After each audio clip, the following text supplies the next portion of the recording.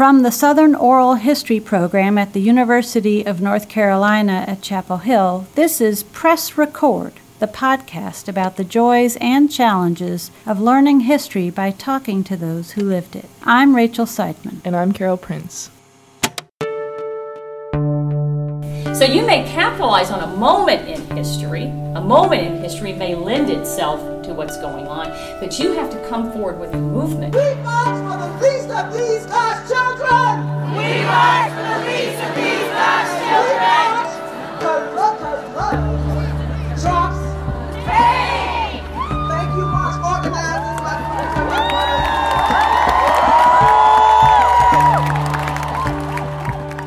For the first time in 30 plus years, Durham City Council just passed an ERA resolution.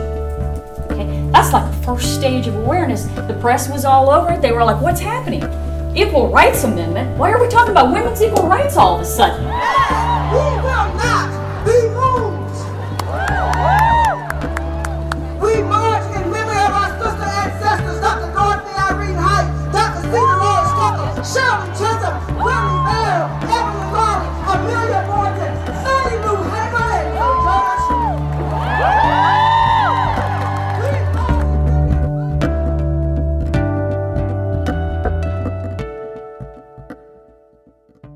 Welcome back to Press Record, everyone. Hi, Carol. Hi. We hope everyone's new year is off to a good start. And that you all had at least a somewhat relaxing holiday season. And if you marched in one of the many women's marches this past weekend, or if you didn't, our episode today might be of interest. Of course it will be, definitely. You just...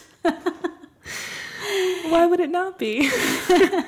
You just heard some of the footage that Carol recorded from the D.C. March. And you were there too, right, Rachel? I was. In fact, I was there with Jacqueline Dowd Hall, the founder of the Southern Oral History Program. But we never could get close enough to hear the speakers. Well, luckily, I ended up getting pretty close to the stage with the folks that I was with. And in the intro to this episode, you heard Rosalind Brock from the NAACP and Melanie Campbell from the Black Women's Roundtable, who were both speakers there. And then interspersed with them, you heard Marina Grohl, chairwoman of NC4ERA, who we'll hear from later. But don't worry, we'll get to hear lots more clips from the march at the end of the episode. Great. But in the meantime, we thought we'd dive right into a naughty episode topic. Carol, do you want to do the big reveal? What are we talking about today? So we are going to dig into the ERA. And for the folks out there listening who may have no idea what you're talking about, that stands for? The Equal Rights Amendment. Okay. So why are we talking about this now? So when I was doing research for our last episode on women in politics, which if you're listening and haven't already checked out episode 10, please go take a listen on our website, www.sohp.org/podcast. I was really overwhelmed with the amount of archival interviews. There was just so much, and it didn't all fit into one episode. Okay, so this is almost like part 2 of our episode on women in politics in the South. Well, right, and I was noticing that one thing that kept coming up in these oral histories was the ERA in the South, and there was enough really rich material to make a whole new episode. So can we give a little snapshot of what exactly the ERA is? So in the first part of the episode, I'm actually going to sit down with Danielle Balderas, a graduate student and a friend, working on 20th century U.S. women's history, and she's going to give us a great survey. But do you want to give a one-sentence summary and actually read out what the amendment says? Sure. It was a constitutional amendment that would have legally codified equal rights between men and women. They introduced it into every session of Congress from 1923 on, but ultimately it failed in 1982. So you want to hear what it actually says? Sure. What it actually says is that, quote, equality of rights under the law shall not be denied or abridged by the United States or by any state on account of sex. That's it. Wow, that's bleak. Yes, but we're going to be talking about why it failed and why using oral history is a great tool for deeper understanding. And to those of you out there that aren't really law or policy nerds who might be worried about constitutional amendment jargon who have a whole host of podcast choices to listen to. Fear not, we're going to keep it fun. Yeah, fun with the ERA on Press Record. And what is more fun than oral history? Well, really, I can't think of anything. So, last question. Why do you think we should be talking about this right now? Well, it feels oddly important to me to look back at that moment for a variety of reasons. For one, it seems like the nation feels more divided now than it's ever been, but there are other moments in the past where we've been deeply divided, and I think it's good to look back at how people, and women especially, fought valiantly on either side of the ERA, and at that moment also, I think, profoundly failed to understand each other for all kinds of different reasons. Definitely. And we're seeing some eerie parallels, like you said. I mean, we're obviously seeing this upsurge in women's activism, with the women's marches being the most public examples. But there was also a women's march on Washington in 1978 in support of the ERA that drew 100,000 people. And I remember in the last episode, we talked about whether or not there's really a unified women's agenda and what happens when coalitions of women come together and break apart.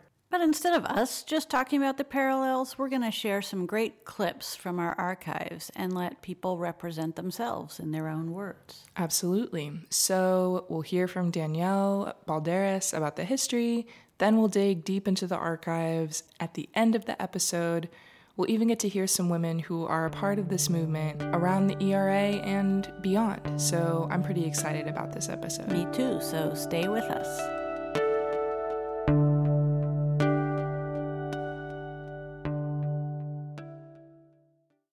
So let's get started with a quick historical summary of the ERA. You sat down with Danielle Balderas, a second-year graduate student in history here at UNC. Right. She studies 20th century U.S. women's history and the intersections between conservatism and feminism. And she also happens to be a great friend. So I'm really excited to have her on the podcast for the very first time. Great. Let's hear it. So, Danielle, I am so excited to have you on the podcast to talk about one of your favorite topics, the ERA. So I thought you could give us kind of a historical roadmap and to give us a little context before we dive into these oral histories. I've been waiting for this moment for such a long time. What do you want to know? So let's just start at the very beginning. Like the very beginning, Eve was framed. You know, not that far back. How about, say, the 19th century? Okay, fine. So I guess we go all the way back to the 14th Amendment. And when was that ratified? 1868. So right after the Civil War, which resulted in emancipation, a series of amendments was passed, the 13th, 14th, 15th, in order to change the Constitution to essentially reflect new definitions of citizenship. Right. Okay, just to break this down, when we say ratified, we mean... So states give it the okay, they sign it, consent to it, they make it valid. Great. So what did the 14th Amendment do? So when the 14th Amendment was passed, it defined citizens as all persons born or naturalized in the United States and guaranteed equal protection under the laws, which sounds great, but also did this new really interesting thing that introduced the word male into the Constitution for the first time. In Section 2, the amendment said, "But when the right to vote at any election is denied to any of the male inhabitants of such state." So, the 15th Amendment declared that the right of citizens to vote shall not be denied or abridged on account of race, color, or previous condition of servitude. But women of all races were still denied the ballot. Interesting how that happens. Right? So, a lot of women's suffrage organizers who'd been trying to get the vote since the 1840s were furious. So then there's this major push for suffrage at the end of the 19th and beginning of the 20th century. Which, just to interject here, we detailed in the last podcast on women in politics. So go check it out on our website. Thanks, Carol. You are welcome. Anyways, this push for suffrage culminated in the 19th Amendment, which effectively gave white women the ballot, and the 1965 Voting Rights Act, which solidified the U.S. government's commitment to protect the ballot for black and white women. Okay, so let's take it back to the early 20th century. Some women have the ballot, theoretically. Right, But not all women are convinced that it's enough to protect them from sex discrimination. So basically, you can have the legal right to vote, but still have horrible but legally justified things happen to you because you're a woman. Exactly. Just to spell it out. So, in 1923, Alice Paul, who was a major activist in the suffrage movement, introduced the Lucretia Mott Amendment, which read, "Men and women shall have equal rights throughout the United States in every place subject to its jurisdiction." I mean, wouldn't it be neat to have someone name a constitutional amendment after you? Pretty neat. Life goals, definitely. Life goals. Okay, so how was this received? Well, it's a tough sell. It's introduced to every session of Congress without success. But by 1943, it was starting to gain some traction. It was renamed the Alice Paul Amendment and starts to get introduced into the platform of political parties. I'm on the edge of my seat here. Okay, so then the 60s happen. There's a ton of social activism happening. Women are starting to organize differently, inspired by the tactics of the civil rights movement, and started to bring people into the fold who might have opposed the amendment originally. And meanwhile, the amendment keeps being introduced in every session of Congress, and in 1972 finally passes in a different form, which we know now as the Equal Rights Amendment. All right, that's great. Persistence. Not so fast. It has to go to the states for that pesky process of ratification to be the 27th Amendment to the Constitution. That process being... So, for an amendment to be ratified, it needs 2/3 of Congress to vote yes, and then 3/4 of the states, so 38 states in total. And it had until 1979 to get it done. Okay, so how'd that go? Not so well. What happened? Well, right out of the gate, 22 states ratify. Great.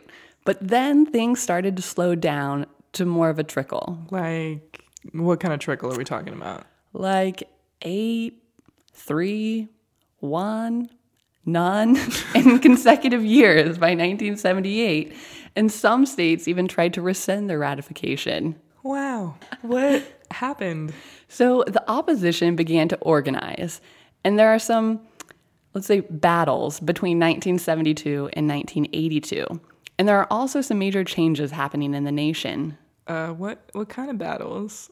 So on the one side, you've got the pro people trying to extend the deadline. And there's a huge march on Washington of about 100,000 women, hunger strikes, rallies. Congress says, okay, you have until 1982 to get enough support to get this thing together. And on the other side, you have people who really didn't want this thing to pass. Okay, so can you explain to me why some women would not want an equal rights amendment to pass? So here's the really interesting part. You've got a lot of different groups who oppose it for different reasons. You've got people who thought it was federal overreach and worried about precedent, business people who thought it would cost a lot of money to give equal rights to women in an employment context. And then you have women like Phyllis Schlafly. Phyllis Schlafly. Phyllis, perhaps the opposition's most famous figure, who worried about what an equal rights amendment would mean for society. She argued women would lose their protected status as mothers and that women would have to sign up for the draft. So basically, she was concerned that the ERA would change the fundamental fabric of our society that is organized in a lot of ways around gender, and she wasn't alone. Exactly. Okay, so these broader social changes that you were talking about, what do you mean by that? Yeah, so things aren't looking so good when the ERA fails to meet the deadline in 1979. In 1980, you see a huge conservative political tide. Reagan's elected, the ERA is moved from the Republican Party's platform. The landscape isn't looking so hospitable. So what happens? So in 1982, the U.S. failed to secure ratification of 3/4 of the states, and the push effectively died. So why did the ERA fail? So this is the big question, right? And lots of historians and policymakers have tried to answer it. What I think is really interesting is that some people have argued that the people who supported the ERA were so wrapped up in their pro-support bubble, and they worked really hard to get feminist concerns in the national consciousness, that in the process they failed to really recognize or communicate with people who oppose the amendment and take their concerns seriously. Okay, this sounds very familiar. It does, doesn't it? And, the people who were pro-ERA were thinking, how could you possibly be against equal rights? Exactly. I mean, that's what I'm thinking. But we also have to take into account that folks had some real anxieties about social change and what that might look like in order to understand going forward what getting an amendment passed might look like.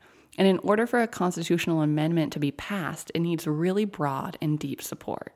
Well, Danielle, I just want to thank you for taking time to walk me and our listeners through this brief history of the ERA, and I'm so glad that we got to do this the day before the Women's March, which we're going to together. We're heading Road out trip tonight. Anyone out there who is, well, I guess you'll be listening to this. But is there anything else you want to say before we turn to listen to the women who were working through this issue as it was happening? Yeah, just that it seems like a really complex political maneuvering issue, which it is.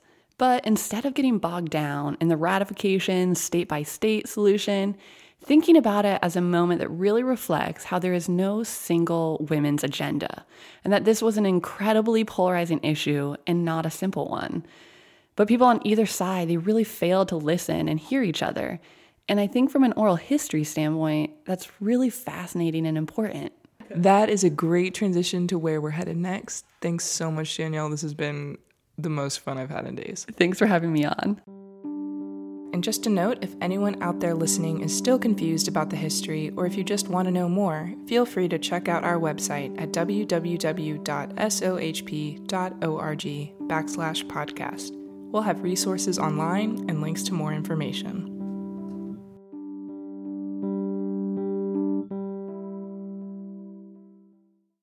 So that was a great historical overview, but I'm excited to really dig into these archives. What are we going to hear in this part of the episode? So I tried to find a whole range of perspectives from our really rich interview database, which of course mostly reflects the views of women living in southern states that did not ratify the ERA. Okay, and we're also going to get a broad sweep of time periods, right, and generations. Right. So some of these interviews are from the 1970s, when women from both an earlier generation of suffragists and younger women are being interviewed and trying to make sense of these battles as they are happening.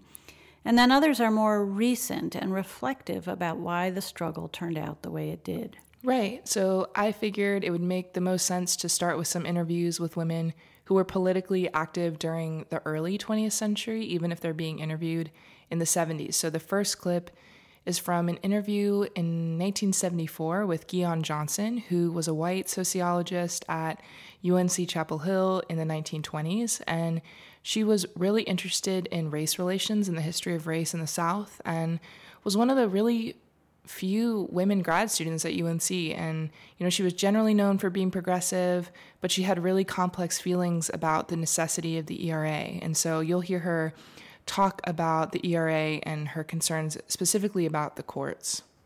And following that clip will be Rosamond Boyd, who was born in 1903. She eventually taught sociology at the University of South Carolina and became chair of the sociology department at Converse College.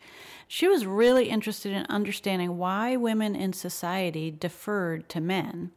And here she is talking in 1973 about class distinctions in opposition and support for the Equal Rights Amendment. She was really torn between her own aspirations for women's social and political equality and her assumptions about traditional gender norms, which you'll hear. As a focus on the rights of women, perhaps it's needed.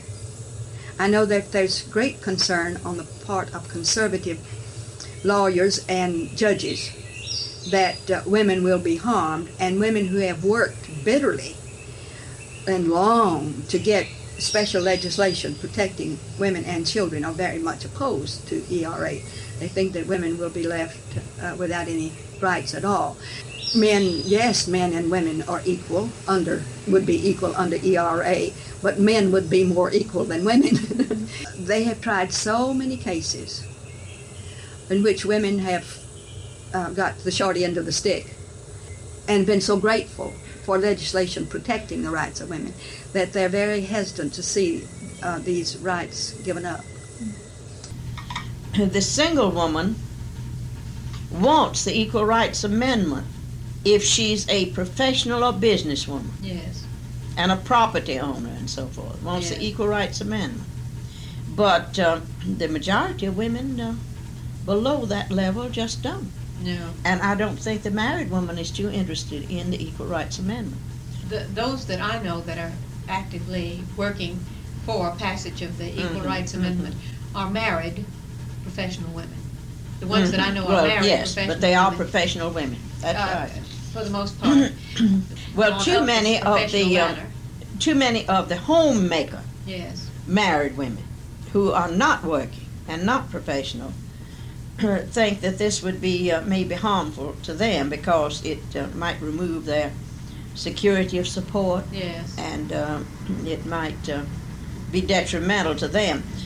So here I think we're seeing some really interesting reasons why white women who would have considered themselves progressive feminists and supported suffrage were feeling ambivalent about the repercussions of the Equal Rights Amendment. Right. I mean, particularly, these progressive reformers in the early 20th century who were really concerned that women would lose this, protected category that they had really fought for in the workplace.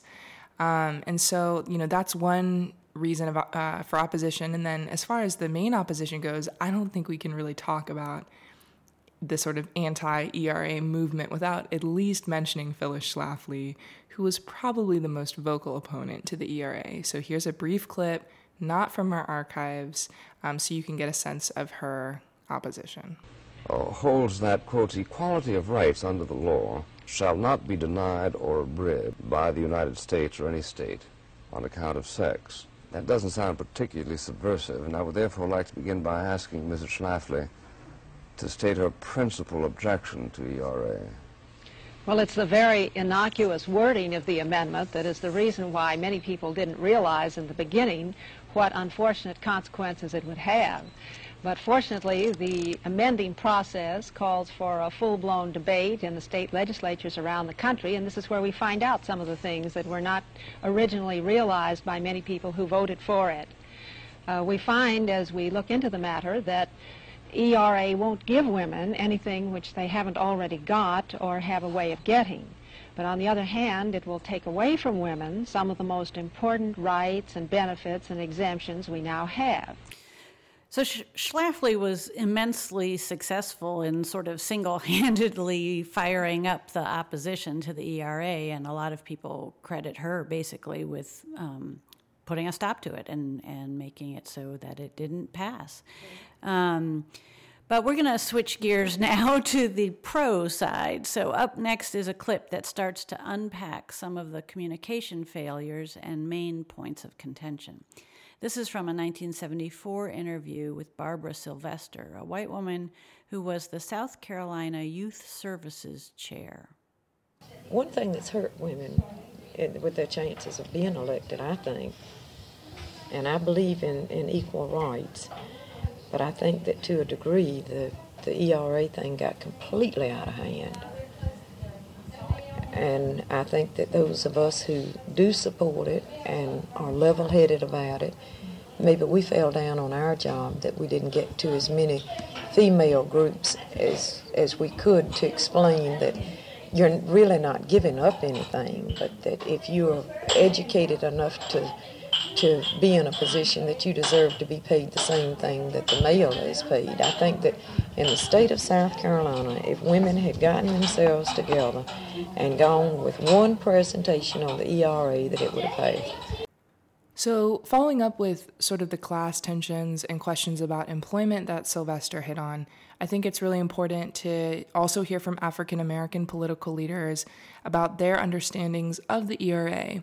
And so, we'll start with Polly Murray, who was a renowned civil rights leader, women's activist. She was the first Black woman to be ordained as an Episcopal priest.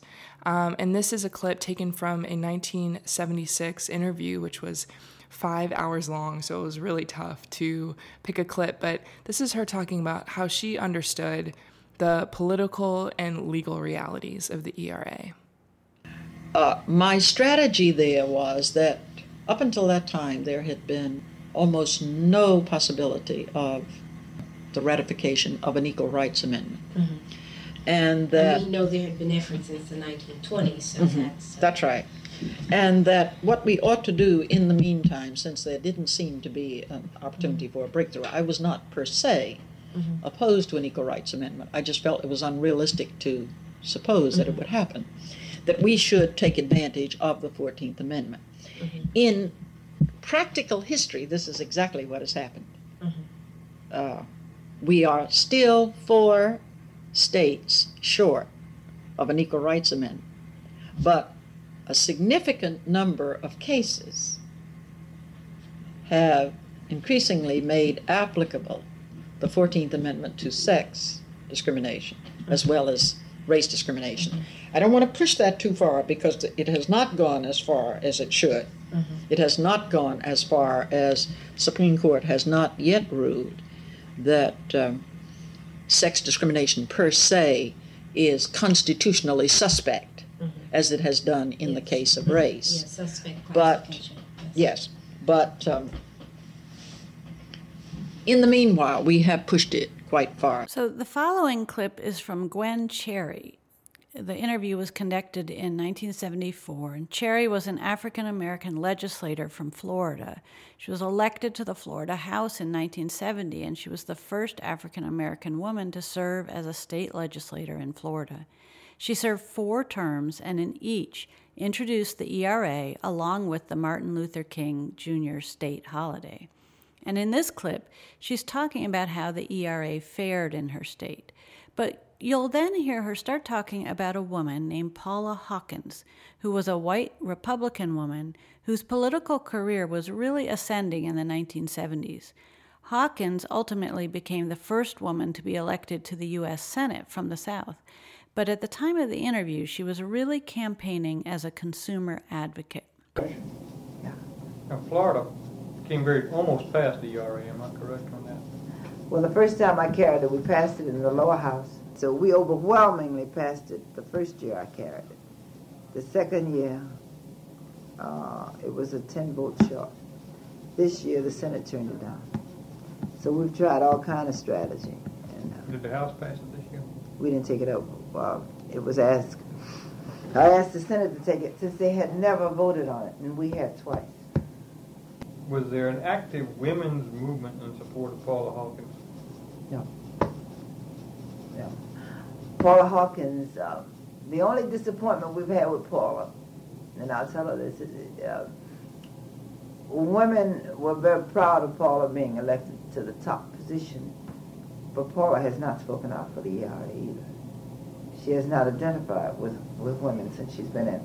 I think she will move closer to us now with the election coming up. When we came in, you said she was the hottest thing going in Florida politics. She is the hottest thing. She's the hottest thing in Florida politics right now. She has a beautiful chance. It's the only thing that might throw her, and I don't think women will remember, and I don't think any of us that have observed it very carefully will remind anybody of it. But Paula was mute and could have made a big difference with her Republican delegation when the ERA was up to speak to them or to come before that committee. So in this clip, I think you can really hear beneath the surface some of the class and racial tensions that the ERA exposed, and these come to light here. So we have time for 2 more clips, right? Right. We will make time for 2 more clips because these are so great. I thought we'd close out our archive segment with 2 really powerful clips. The first is a 2007 interview with Elaine Barney, who's a feminist activist from North Carolina, and she's talking about the profound sense of frustration and sadness she felt when the ERA didn't pass in North Carolina. And then you'll hear something a little bit more uplifting. The following excerpt is from a 1995 interview with Eva Clayton, an African-American politician who served in North Carolina. And we actually heard from her in the last episode. And here she's talking about, what happened in North Carolina, but also the ripple effects of that failure and sort of looking forward to what came next. One of the things that I still feel angry and sad about is the failure in this state to pass the ERA. I still don't understand why people, and I was going to say men, but it's women too, who are so threatened by the idea that women should have the same rights as men. You know, we went on the march to Washington. It's just amazing to see all the people marching on behalf of that. And yet it still hasn't passed. So we come back and we're marching in Raleigh, but then I went to the legislature meeting because they were going to vote on it. And Jimmy Green was the Speaker of the House. We filed in, and Jimmy Green was there with his gavel. And people who were supporting the ERA had petitioned for it. It was just packed. And it didn't come up, and it didn't come up, and then people who were in the legislature were saying, Mr. Green, and he would just bang the gavel and say, next. And anytime someone tried to bring up ERA, he would bang the gavel. No one was allowed to speak to that issue at all. And then a vote was taken. And the vote was to defeat the ERA movement. But there was no discussion. There was no arguments. He threatened to, if anyone tried to speak, not only would he bang the gavel, but as I recall, I think he threatened to have them led out of the room. I mean, you talk about disempowerment, and everyone was just furious.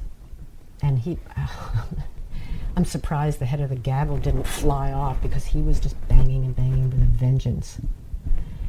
And it later came out, I think like the next day, that there had been a secret meeting where the men in, and I don't know how many of the men, but enough to have it go that way, agreed, and it was called a gentleman's agreement, that they would not allow the issue of ERA to come up on the floor. And Green was certainly part of that because he was the Speaker of the House.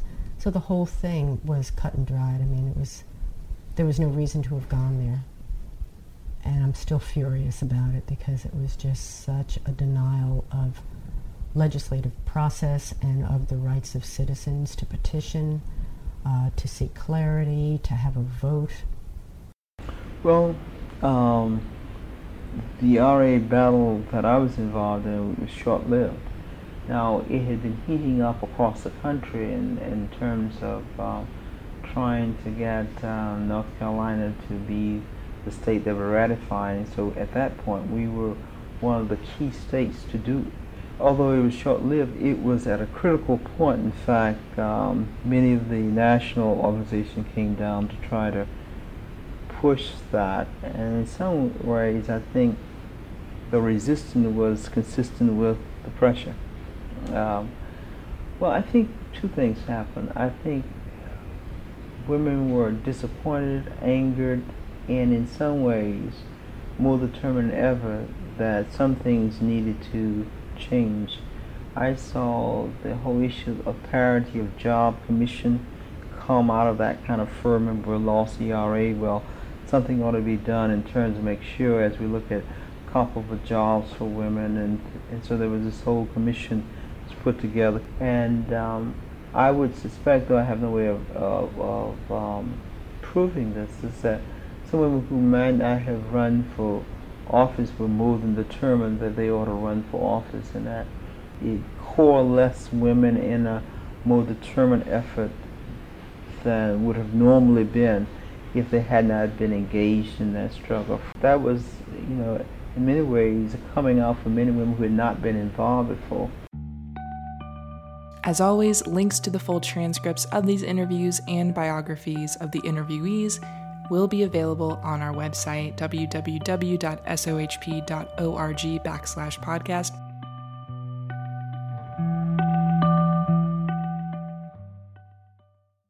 This segues nicely into our final segment about how women are organizing now around the ERA in North Carolina. So this last section is really exciting because we actually get to bring these archival interviews into conversation with some recordings that were taken more recently. Right. As you heard in the opening of the episode, the ERA has had a recent rebirth, and many women are working to get it reintroduced and passed. Here's some audio from Marina Grohl, the chair of NC for ERA, talking about this very issue. And this is a really recent recording of Marina Grohl, actually from right before the election in 2016. And so she was really fired up and believes that the way to solve the myriad of issues facing women, including pay inequity, workplace discrimination, violence against women, is the ERA. Yeah, she's talking about major roadblocks to passage and how to talk to people across the aisle and what she would like to see moving forward. Now, some see the ERA as problematic in that it would do exactly what it is supposed to do with regards to pay equity: afford constitutional recourse, protecting women from sexual discrimination by securing the rights to equal pay for equal work. But if the ERA secures those rights, businesses violating those rights would find it pretty expensive to do so. It could become an expensive proposition, okay? Basically what they're doing is they're pitting business profits against women's rights. So they would tell you in these words, I'm not anti-woman, I'm just pro-business. Let that sink in just a second, okay? But we are working on it. We just ran a survey. We're getting ready, okay, because we're going to introduce the Equal Rights Amendment back into the North Carolina legislature again, shock, shock, okay, after 40, whatever something years, okay? And what we're finding when we put that survey out was, lo and behold, guess what? A few Republicans stuck their hand up and said, well, yeah, I am for women's equal rights. A few Libertarians stuck their hands up, went, well, me too, okay? So sometimes just opening up the space and coming to the legislature, again, not waiting for the legislature to suddenly take the ball and say, I think we need a women's civil rights movement. We take the ball to them and we start asking them, are you for this? If you're for this, will you co-sponsor the bill? You know, will you help lead the civil rights movement for women and women identified? So part of doing that is you have to ask them, when was the last time somebody went and sat in front of the party that they might not be the persuasion of and actually sat down and had a conversation? Okay.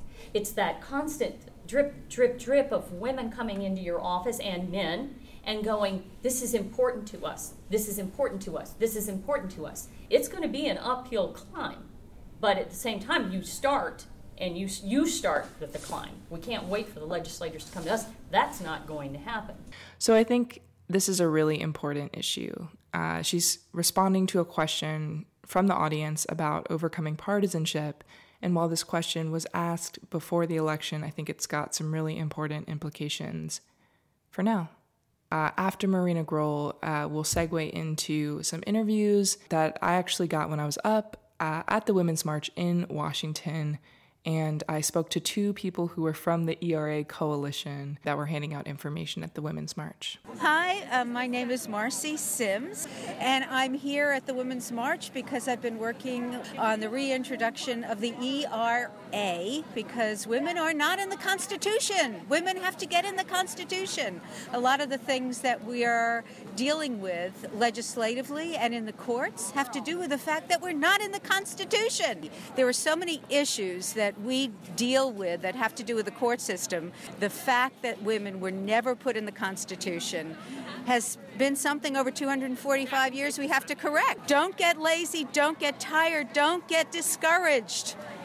Hi, my name's Madeline Guerra. I'm a sophomore at NYU, and I support the ERA because it's such a basic foundational principle that we should have equal rights for all women, and now's the time to really introduce it. When we have their attention, or all these women here, we need it.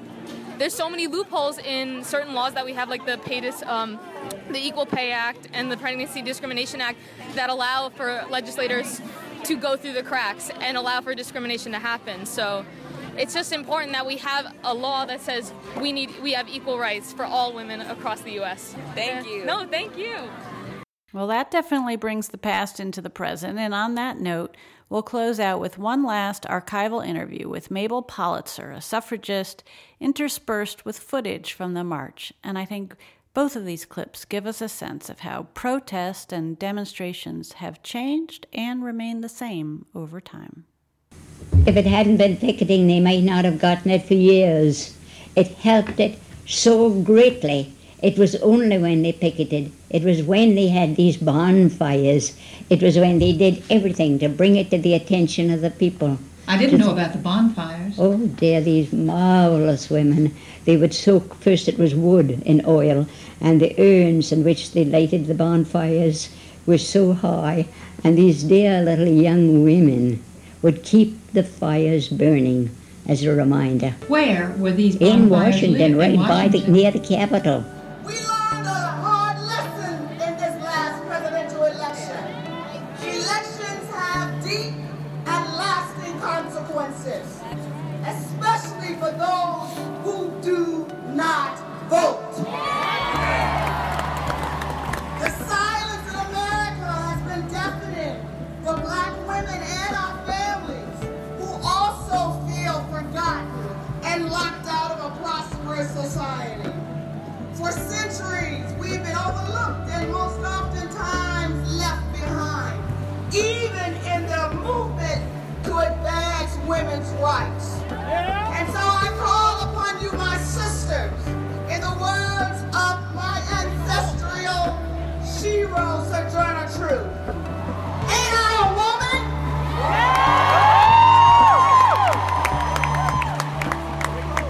And authentic change agents for transformation.